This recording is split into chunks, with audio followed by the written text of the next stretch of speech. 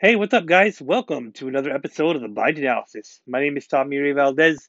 Today, I want to talk a little more Seattle Mariners baseball. I want to talk about this series between the Seattle Mariners and the San Diego Padres. I also want to get you guys ready for the upcoming series between the Seattle Mariners and the Toronto Blue Jays. That's going to be a big one. So, first, we're going to get started by talking about this Mariners Padres series. Really quick two-game series, but the Mariners, a very good series for the Mariners. They were clicking on all cylinders and it was a lot of fun to watch. Game one, Chris Flexen on the mound for the Mariners going up against Sean Manaea, and the Mariners get to Sean Manaea right away in the first inning. Bases loaded.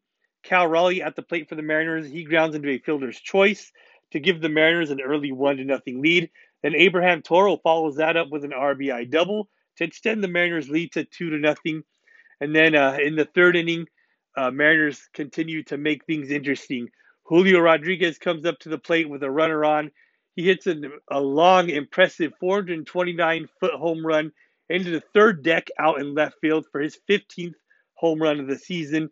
An impressive home run by Julio Rodriguez. This ball ends up hitting off of the Western Medical Supply Company building out in left field. An impressive long home run by Julio Rodriguez for his 15th home run of the season. This extends the Mariners' lead to 4-0, and the Mariners would continue to add on a little bit later on in this ball game. Bases loaded again for Cal Raleigh. This time he clears the bases with a 3-run triple to extend the Mariners' lead to 7-0. Abraham Toro follows that up with an RBI base hit to drive in his second run of the ball game and extend the Mariners' lead to 8-0. Chris Flexen pitched very well in this ball game. He pitched 6 2/3 scoreless innings, with tying a career high with 8 strikeouts. So another strong outing for Chris Flexen. Mariners bullpen does a really good job to slow down this Padres lineup. But in the ninth inning, the Padres do manage to get a couple of runs. Tommy Malone on the mound for the Mariners trying to record the final 3 outs, but he eventually ends up giving up a 2-run home run to Trent Grisham to put the Padres on the board. But the Mariners go on to win this game, final score of 8-2. Tommy Malone gets the final 3 outs of the ball game, and Chris Flexen, with a strong outing, picks up his fifth win of the season to improve his record to 5-8. Another impressive quality start for Chris Flexen. And what a game for Cal Raleigh. He drives in 4 runs, and not only does he do that, but he also steals his first career major league stolen base as well. So an impressive game for Cal Raleigh as the Mariners take game one, final score of 8-2. Game two, another really good game for the Mariners. Logan Gilbert on the mound for the Mariners going up against Mike Clevenger. And interesting ball game. Padres make things really interesting in the bottom of the second inning. Logan Gilbert trying to work out of a bases loaded jam with nobody out, but he eventually ends up getting out of that bases loaded jam without giving up any runs, so he escapes a very tough situation. And then the Mariners, they get to Mike Clevenger in the third inning. Mike Clevenger cruising going into the third inning. He had retired the first 8 batters that he faced until Sam Haggerty hits an impressive line drive home run down the line, 109 miles an hour on the exit velocity of that home run for Sam Haggerty. His first home run of the season. This gives the Mariners an early 1-0 lead. Then a little bit later on in the game, Logan Gilbert gets into another tight spot. He walks a couple of batters, and then Eric Hosmer hits a ground ball to the right side. Adam Frazier boots the ball, ends up making an error. The ball ends up going off of his glove. That scores a run. That scores Jake Cronenworth from third base, and the Padres get a run on the board to tie the game up at 1-1. But then the Mariners jump back in front. Dylan Moore rips a 2-run double to give the Mariners a 3-1 lead over the Padres. And Sam Haggerty follows that up with another big base hit. This gives the Mariners a 4-1 lead. What an impressive game for Sam Haggerty. He ends up with 3 hits, a home run, and 2 singles. He gets on base all 4 times that he comes up to the plate. So what a game for Sam Haggerty. He also picks up a stolen base in this game as well. Um, and Mariners with a 4-1 lead late into the ball game. J.P. Crawford comes up to the plate with a couple of runners on. He hits a triple over the head of center fielder Trent Grisham. Does a really good job of driving the ball into the gap out there, and that gets two more runs on the board for the Mariners to give the Mariners um, a 6-2 lead. At that point, Padres were able to get another run on a sacrifice fly by C.J. Abrams. But the Mariners they go on to win this game. Final score of 6-2. What an impressive outing for Logan Gilbert. This was a game where he did not have his best stuff.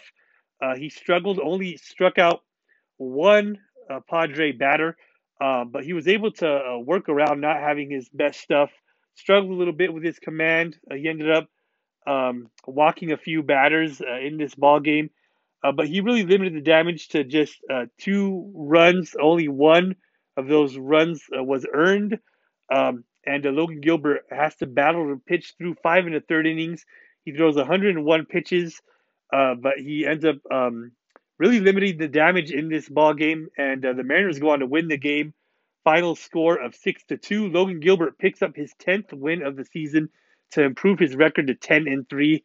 And I think Logan Gilbert is making a very strong case to represent the Seattle Mariners in the All-Star game. So we'll see how that works out. But a big 2-game sweep for the Mariners over the San Diego Padres. Their first sweep in San Diego since 2015. Mariners outscore the Padres 14-4 in this quick 2-game series. Um, and really good to see the Mariners get their offense going. That is definitely going to have to continue in their up and coming series against the Toronto Blue Jays. This is a ball club that can really score some runs. Really good ball club, and the Blue Jays coming into this series with a 44-38 record. Mariners, with this 2-game sweep over the Padres, have improved their record to 41-42. So the Mariners just 1 game under 500, and now the Mariners find themselves in second place in the AL West. So things are really looking good for the Mariners. They are currently on a 4-game winning streak, and Mariners really need to continue to play well in this big 4-game series against the Toronto Blue Jays. Mariners are going to have to score a lot of runs in this series. And Jesse Winker, currently in the middle of serving his 6-game suspension. He has now missed the last 2 games against the Padres. He will miss this 4-game series against the Blue Jays as well. But a little bit of good news is there is a possibility that Ty France could be coming back for the Mariners. That would be awesome. But overall, impressive uh, series for the Mariners against the Padres.